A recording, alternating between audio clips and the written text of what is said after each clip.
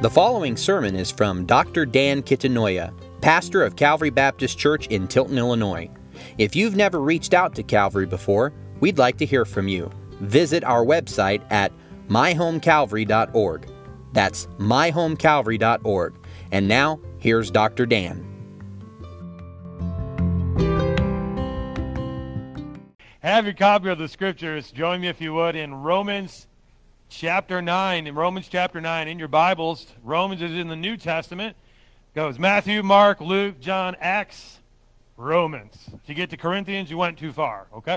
And we're back in Romans chapter 9. We had been working through, we worked through the first 8 chapters of Romans, and we broke for the holidays, and then a special series on Ephesians. And well, now we're back, and I'm excited to return to Romans, but I've also been anxious about returning to Romans because I knew chapters 9 through 11 were coming. And so they are complex passages. From my understanding, their basic teaching is simple, but we've complicated them a bit because while the text is relatively simple, accepting what it says is a little more difficult for us. And so I'm just going to preach it as most faithful as I can, but I want us to get something. The Apostle Paul wasn't concerned about how we were going to debate passages in 2022. He was answering problems and teaching theology. And one of the problems that he was wrestling with was, what has happened to God's promises to Israel? Now, most Christians in their lives will have seasons where they wonder, where is God? What has happened to his promises and his power? Just this week, I heard several examples of this. I had a Christian brother talk to me about years ago. He was serving in a collegiate ministry and had various roles, and there were people that he served alongside with, one of which had gone on to be a missionary. Now, since then, this missionary has come off the field and has essentially claimed to be an atheist. He denies belief in God. And how does that happen?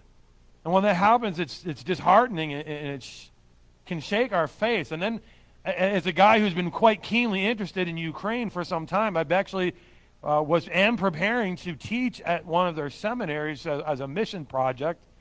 And of course, I'm watching with anxiety over what's taking place in Ukraine. What I know that many others don't know is that Ukraine perhaps has the strongest gospel presence in all of Europe.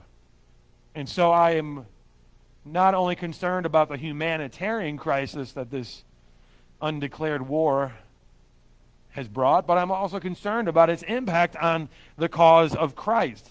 Sometimes it's big things like war, sometimes it's smaller things, but sometimes the things that we think of small are not always all that small.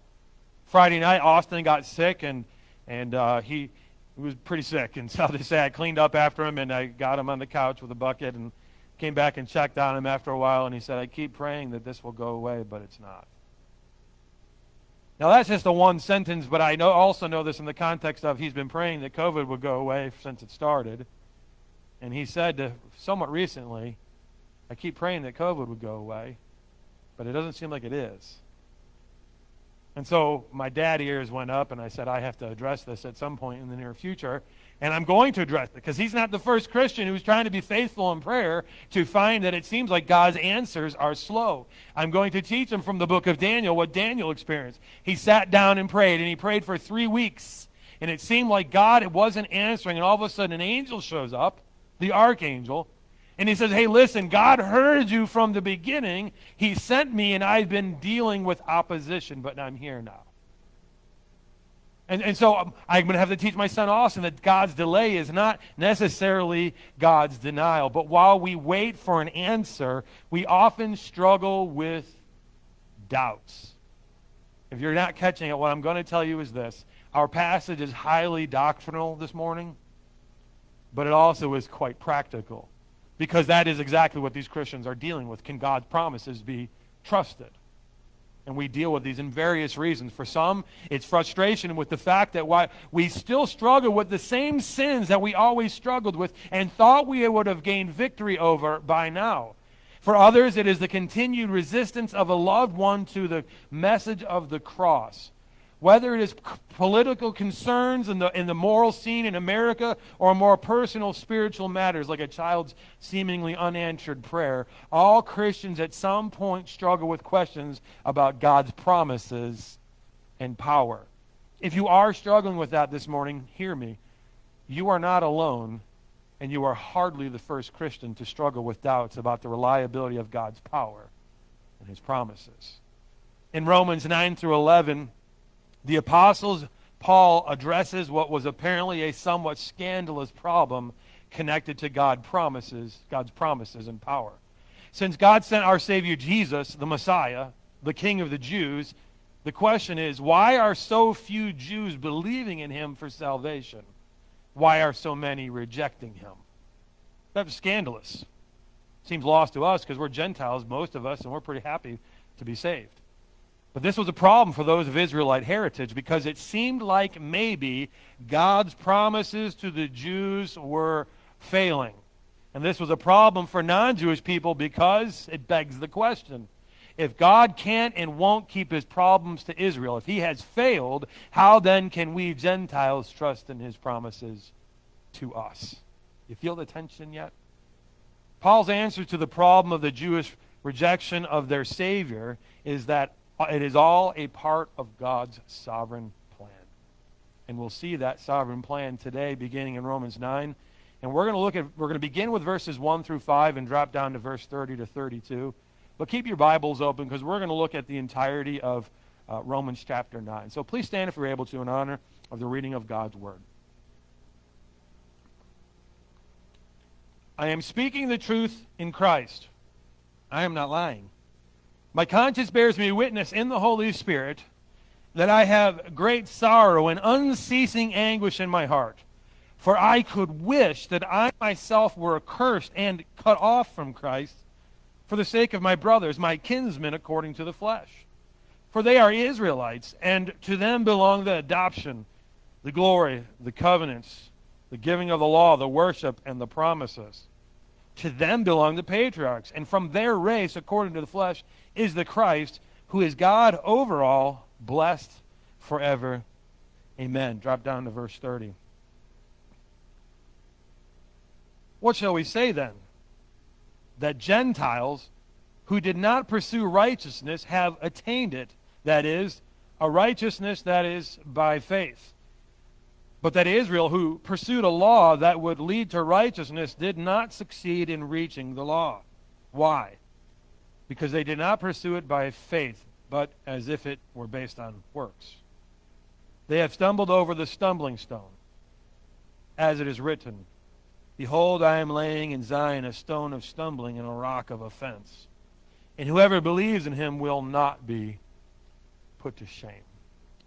Let's pray. Father in heaven, we thank you for this opportunity to gather together in worship and in scriptures. I pray that this passage, this text that you in your wisdom have made sure to include in the scriptures would edify us. We pray that today we'd have minds to grasp what you're saying and spirits that are willing to accept it. It's in Jesus' name we pray. Amen. You may be seated. I want to say one thing about verse 33 before we dive into our passage. There it is quite evident that God anticipated that many Jews would reject the Savior. And thus it says that the stumbling stone and a rock of offense, which is Jesus, whoever believes in him will not be put to shame. This was not unexpected to God, but it was unexpected to the Jewish people. And so we see beginning in chapter 9, verse 1 through 5, and verse 30 to 33, that we're dealing with the problem of the rejection of the Savior. The Israelites had mostly rejected God's offer of justification through faith in Jesus. And so here's the problem that drives this section of Scripture. Most Jews were not and today are not believers in Christ Jesus. They preferred to continue to try to earn salvation through works of the law rather than by being declared justified by God through faith in Jesus Christ, the stumbling stone. The Old Testament law shows that we are sinners, but it does not enable us to obey God. The result is that all people sin. The Jews sinned by breaking the laws that God had given them through Moses. What about Gentiles, non-Jewish people? Well, the Gentiles didn't have the law, but God had revealed much of himself and his ways through the created order. They didn't know as much as the Jews, but they rejected what they did know. They sinned and gave hearty approval to others who sinned and declared their independence from God. All have sinned and fall short of the glory of God. That's the conclusion. But the free gift of God is eternal life through Christ Jesus our Lord. The Jews, by and large, were rejecting this offer from God, preferring to try and earn righteousness rather than being declared righteous by God through faith in Jesus. And Paul says they have failed in that attempt. So was God caught off guard by the rejection of Christ? Was he shocked to discover that by and large Israel was rejecting their Messiah? Did God say to himself, well, I didn't see that coming? You know the answer is no. Paul's answer to the Romans in chapters 9 through 11 is absolutely not. God will actually use the Jewish rejection of Jesus and the Gentile acceptance of Jesus to ultimately bless Israel too. And we'll see that when we get to chapter 11, but today there's plenty to deal with on its own. The rejection of Christ by Israel fits into God's plan to save Israel. God's plans and purposes to bless cannot be thwarted. So let's think about that. First thing we need to look at is the purpose of God's election and salvation. God chose Israel to be his people, but that does not mean that all Israel was going to be saved. Take a look at verse 6 through 9. We see that God makes distinctions even among his people.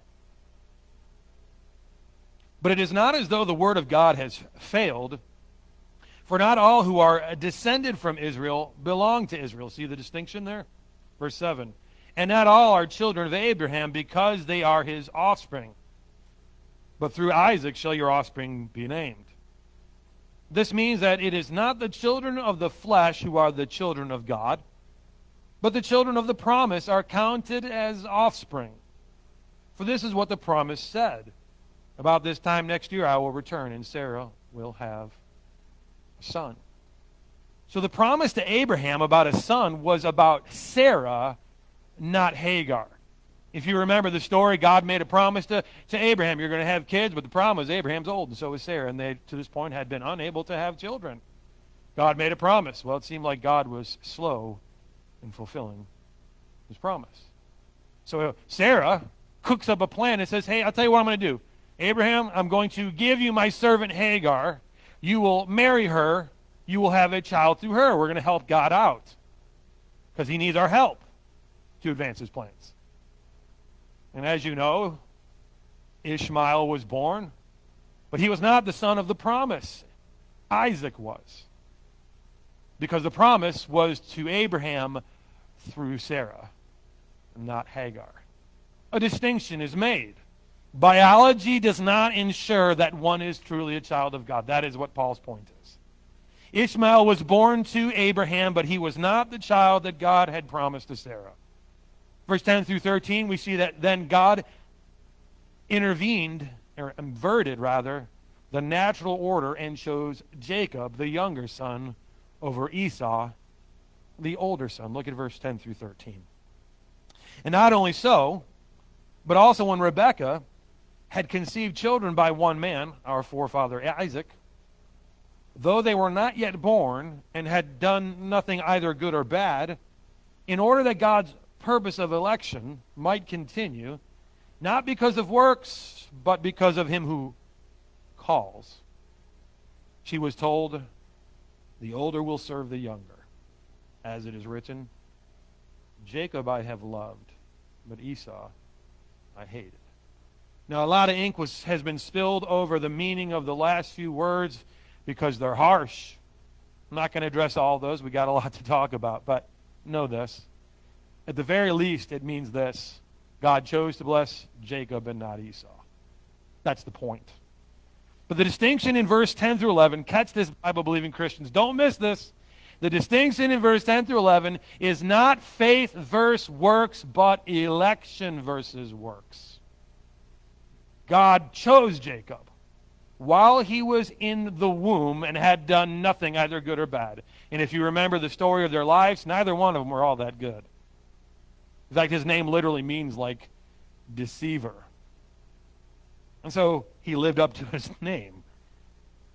God chose Jacob while he was in the womb, and he rejected his twin brother Esau, the older one, which was an inverting of the natural order of things. This was all done while they were in the womb. The election of Jacob is plainly said to have nothing to do with works, but it has everything to do with God's election, his choosing.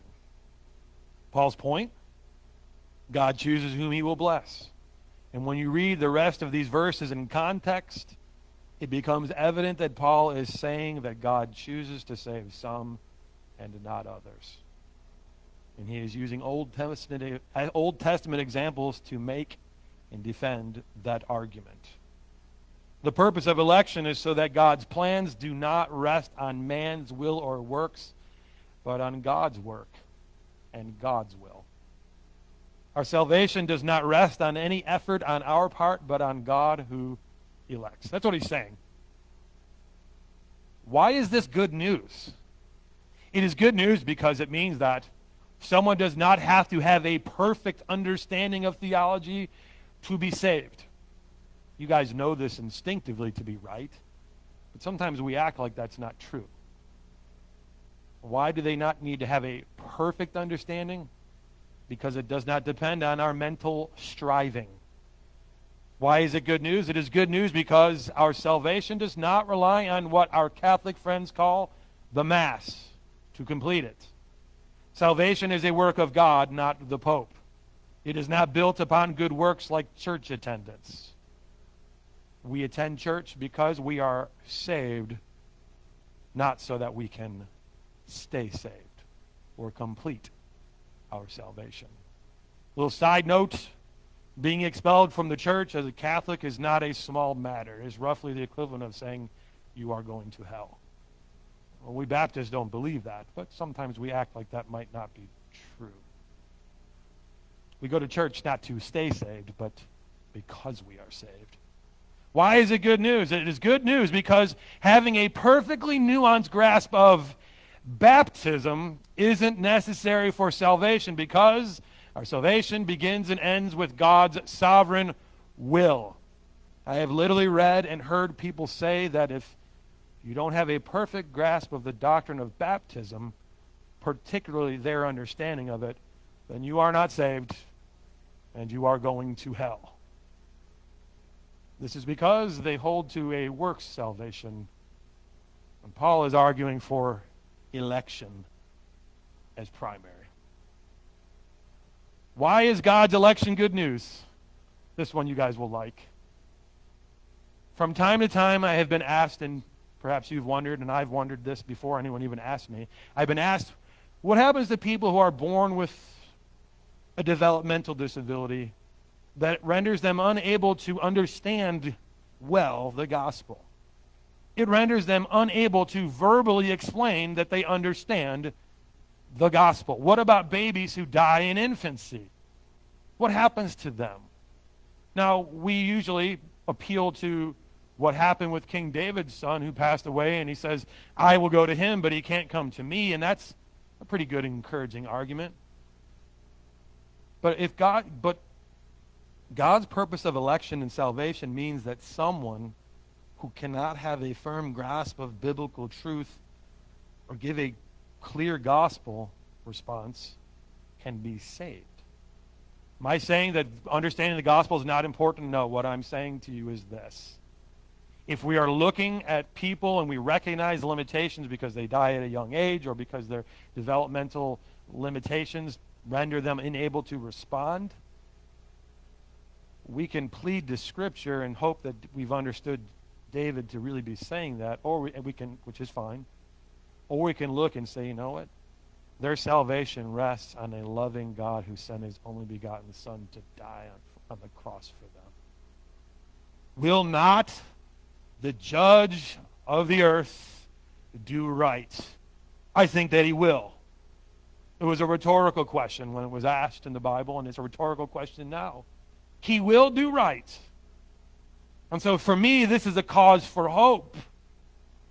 That the ones who die in infancy, die in the womb, or who do not seem able to make an intelligible response to the gospel, I know that my Redeemer calls people. He chooses, and he does right. The purpose of election is that God's plans do not rest on man's will or works, but on God's work and will. Verse 14 through 18. You feeling uncomfortable yet? Now you know why I was anxious about preaching this. What shall we say then? Is there injustice on God's part? By no means. For he says to Moses, I will have mercy on whom I have mercy, and I will have compassion on whom I have compassion. He can do what he wants. Verse 16. So then, it depends not on human will or exertion. The King James says runneth. We'll explain that in a minute. But on God who has mercy. For the scripture says to Pharaoh, for this very purpose I have raised you up, that I might show my power in you, that my name may be proclaimed in all the earth. So then he has mercy on whoever he wills, and he hardens whomever he wills. Now, in verse 16 it says in the King James runneth, and the ESV says exertion. Who's right? Well, they're both trying to give you a fair representation of the Greek word treko. In some contexts, it means running. In other contexts, it means exertion. Literally, I wrote it down, to move, to make an effort to advance spiritually. So let's look at it in context. It depends not on human will or human effort to make advances spiritually. It doesn't depend. Listen, you might have responded to a gospel invitation, and praise God, but understand something. It wasn't because you walked down the aisle. Can I tell you, people have walked down an aisle and have walked off of their faith later. Billy Graham had a buddy named Templeton. He actually was expected to be more prominent than Billy Graham, but he eventually abandoned his faith. And before he died, he actually wrote a book called Farewell to God. Perhaps it doesn't really depend on human will or exertion. And so here we have it. It's not based on human will or exertion. It's not based on our running after God. While those are good things to do, it is not based on our making an effort to advance spiritually. All have sinned and fall short of the glory of God. And God chooses which sinners to show mercy on. Does that mean, and here's where I know you're getting uncomfortable, does that mean that we are not responsible for rejecting or accepting the gospel? I'm going to tell you what I think Paul's point is. His point is, when we accept the gospel, it's because God elected us. And when we reject the gospel, it's because you're a sinner. In the final analysis, we are responsible. But we must come to grips with this fact. We are not saved, we are saved rather, because of God's election, not because we responded to an invitation, went to church, or prayed a prayer, or got baptized. Because you believed in Jesus, you may well have done those things, but those things come after God's election. While we are responsible for responding in faith to the gospel message, we must understand that God's sovereign election precedes our response. And if you're a believer in Jesus Christ, that should encourage you. Paul's point here is that since God is sovereign over election and salvation, the rejection of Jesus by the Jews does not mean that God has failed. It means that their rejection of Jesus was part of his plan. Ultimately, he will use the Jews' rejection of Jesus to bring salvation to the Jews. We'll see that when we get to chapter 11. But this should give us hope when we start to think that God's plans and power have gone off the rails. Today it is sufficient, however, for us to understand that our hope is built on the prerogative of God, not the fickle, sinful, imperfect will of man. So let's take a look at the prerogatives of God's sovereignty and salvation. Verse 19 to 23. But you will say to me then, why does he still find fault? For who can resist his will? But who are you, O man, to answer back to God? Will what is molded say to its molder, why have you made me like this? Has the potter no right over the clay to make out of the same lump one vessel for honorable use and another vessel for dishonorable use? What if God, desiring to show his wrath and to make known his power, has endured with much patience vessels of wrath prepared for destruction, in order to make known the riches of his glory for vessels of mercy, which he has prepared beforehand for glory? By now, you're probably sufficiently uncomfortable. So let's talk about the image he uses, this creation of vessels. Well, this week I heard a story that I'm sure many of you have heard by now about the traveling fish platter in the Inman family. If I mess the story, I do my best to be accurate. I probably won't have all the details, but essentially, Chuck and Hyla, when they got married in 1957, they got a fish platter. And if you've ever been married, you know that some of the gifts are, well, get more used than others. And it was a ceramic type of thing, and it looked like a fish. It had like fish bones drawn into it. You guys even eat fish? No, okay. So we don't really either. So they don't even eat fish. Like, okay, I'm going to give you a story of my own. Chrissy and I got a picnic basket. We're not really like Victorian era picnic goers, so it was like, well, this is a nice gift. But then I open it up, and inside, what's inside? A bottle of champagne. And I'm like, you do know I'm a Baptist pastor, right? So some gifts get used more than others, all right? So they got this platter, and it just kind of disappeared. And then Becky tried to sell it at a garage sale, and there was no takers. Twice. Nobody wanted to redeem the fish platter. But eventually, somehow it came about that they're like, this fish platter eventually became it began to become a butt of an inside joke, and now it's like this kind of glorious thing.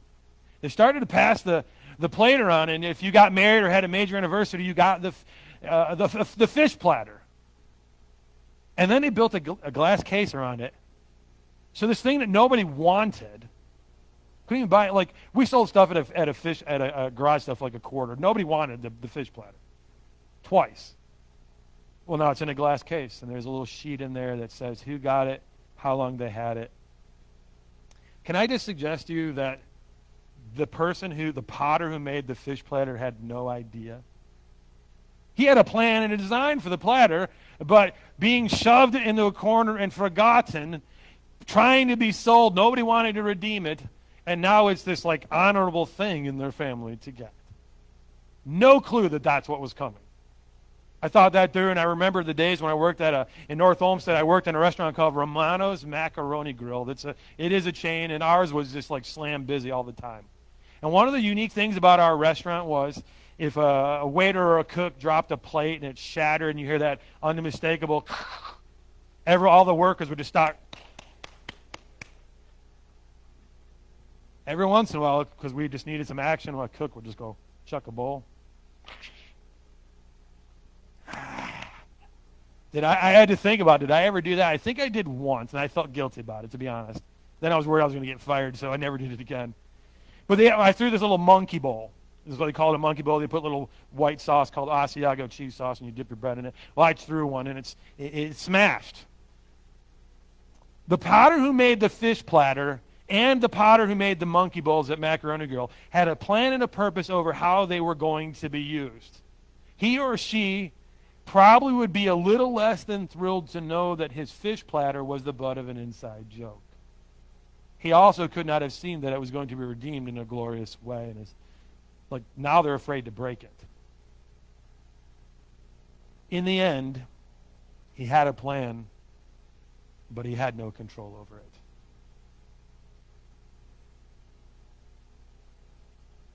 Paul is saying that's not true of God. The monkey bowls at the Macaroni Grill had a nice color, and they were, I would call them, beautifully simple. Minimalistic elegance. They were pretty sturdy, too. Some of them bounced when you dropped them. They had a good plan and a good design. what the potter lacked was control over the free will of the cooks in the kitchen, who decided that they should be used for something dishonorable, for destruction, or laughing and clapping when they were accidentally broken. For some reason, when we read this passage, we want to think that God cannot create vessels for destruction and others for salvation, for honorable use and dishonorable use. We are the pots, and we want to tell the potter how he can make his pots. The point of this section is that in raising up vessels for destruction and then smashing them with a rod of iron, there's Psalm 2 image, the vessels destined to receive mercy and salvation will see the destruction, comprehend the glorious power of God expressed in his judgment on the vessels of wrath, vessels like Pharaoh. This will then stir others to repent, to turn away from their sins and believe in Christ Jesus, so that they may receive God's mercy. You see the judgment, you recognize God's powerful, and you repent. We don't preach on hell a whole lot anymore, but maybe if we saw and focused on the torment of those in hell, we might go, I don't want that. I don't want any part of that. And then I repent. Pharaoh was responsible for his rebellion against God, and yet we see that God seems to be taking some credit now, doesn't he? And although we are responsible for what we do with God's offer of salvation by grace through faith alone in Christ alone, God's sovereignty has the ultimate and final voice. Some of you don't like that, so let me give you some encouragement. The Bible says that God is not willing that any should perish, but that all should come to repentance and faith. Paul denied the conclusion that God cannot find fault in human beings. God is absolutely sovereign, and he determines all things. And at the same time, human beings are responsible for their choices and actions. Now, we struggle with this for two reasons. Number one, and I saw this as I examined the commentaries, guys who normally are really excellent and faithful to the text just kind of bounce all over the place because they couldn't handle the sovereignty of God. First, we have embraced a philosophical vision and a philosophical version of free will, which rejects the idea that our free will could be overruled by God. We have embraced a philosophical vision and a philosophical version of free will, which rejects the idea that our free will could be overruled by God. Make no mistake, when you read the passage and you study the commentaries, it boils down to this. The passage is pretty straightforward. Our problem is that we have accepted something that was actually not in the Bible and pushed it in the Bible. Are you saying there's no free will in the Bible? I'm saying there is, but it's not as free as you say it is. So this philosophical view of free will is at odds with Scripture. For Scripture tells us that we are sinners by birth and by choice. Pharaoh opposed God, and it says that God raised him up, but can I tell you there's lots of people that oppose God for lots of reasons. Scripture tells us that we are sinners by birth and by choice, and that our hearts are desperately wicked. How free then is your will actually? Our free will is hemmed in by our sin. Do you believe that? I know that you do. You're Baptists. Second, we too are limited in our understanding to grasp the fact that God is sovereign over our choices and that we also have free will. We too are limited in our understanding. We are too limited in our understanding to grasp the fact that God is sovereign over our choices and that we also have free will. And some of you will say, I just contradicted myself. And I would say, no, I have given you what is called an antinomy. Antinomy. A-N-T-I-N-O-M-Y. What is that? An antinomy is when two truths appear to be contradictory but are not. An example of an antinomy in science is a light beam. What is light made of? It is made of waves. And light is made of particles. Both are true. And in the Bible, the sovereignty of God and the free will of man are in antinomy. Both are true, like James's large, small group. But understand this. The pots have free will, but only the potter's free will is unlimited. The will of the Lord, the potter, that is what will stand. Let's look at the purpose, prerogatives, and promise of God and why it gives us hope, verse 24 to 29, and we'll conclude. Even us, whom he has called, there's that word again, called, think, summoned. Even us whom he has called, not from the Jews only, but also from the Gentiles. As indeed he says in Hosea, those who are not my people, I will call my people, and her who was not beloved, I will call beloved. And in the very place where it was said to them, you are not my people, there they will be called the sons of the living God. Once again, God's making distinctions. Verse 27 through 29. Isaiah cries out concerning Israel, though the number of the sons of Israel be as the sand of the sea, only a remnant of them shall be saved. For the Lord will carry out his sentence upon the earth fully and without delay. And as Isaiah predicted, if the Lord of hosts had not left us offspring, we would have been like Sodom and become like Gomorrah. Translation, if God didn't intervene to save anybody, we'd all been destroyed. That's election at work. Some are uncomfortable with this. There's a theological thing out there called double predestination. Can I just say that we're all sinners by birth and by choice? So that's not really the problem.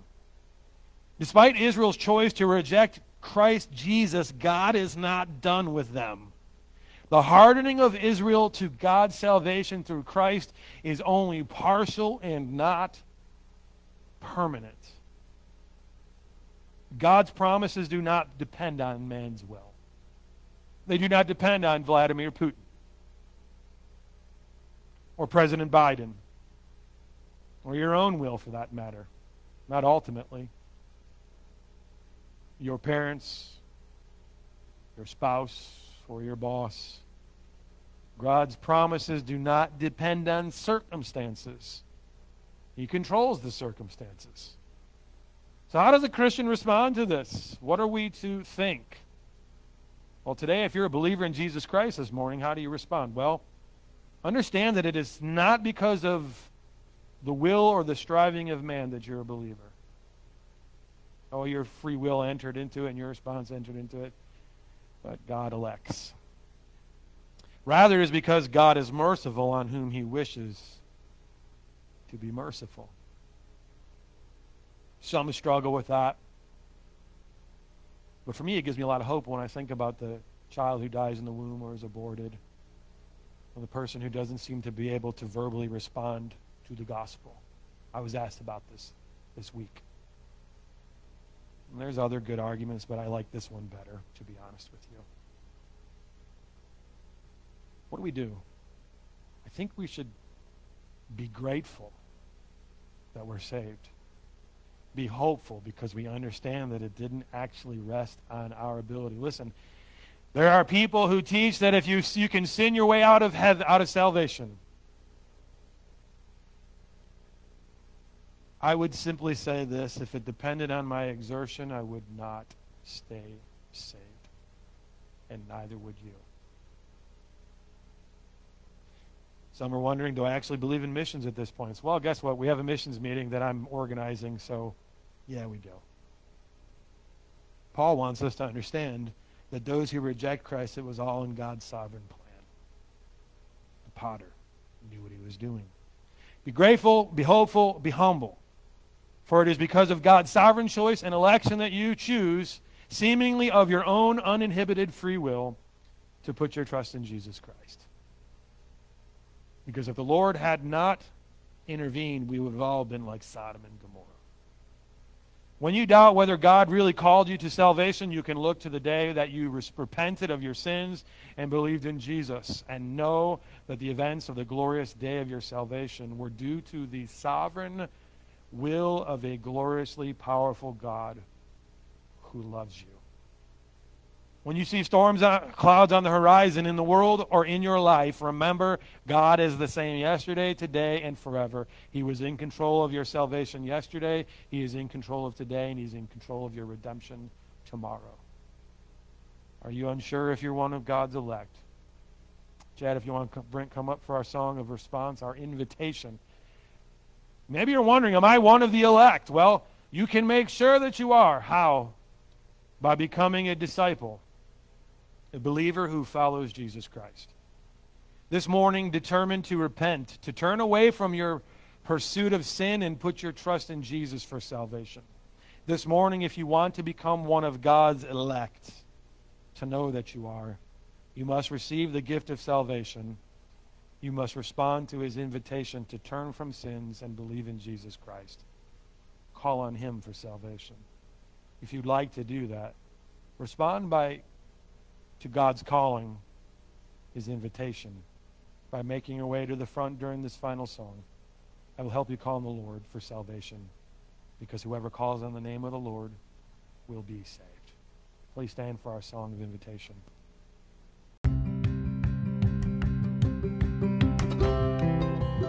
You've been listening to Dr. Dan Kitanoya, pastor of Calvary Baptist Church in Tilton, Illinois. If you'd like to learn more, visit our website at myhomecalvary.org. That's myhomecalvary.org. Thank you for listening.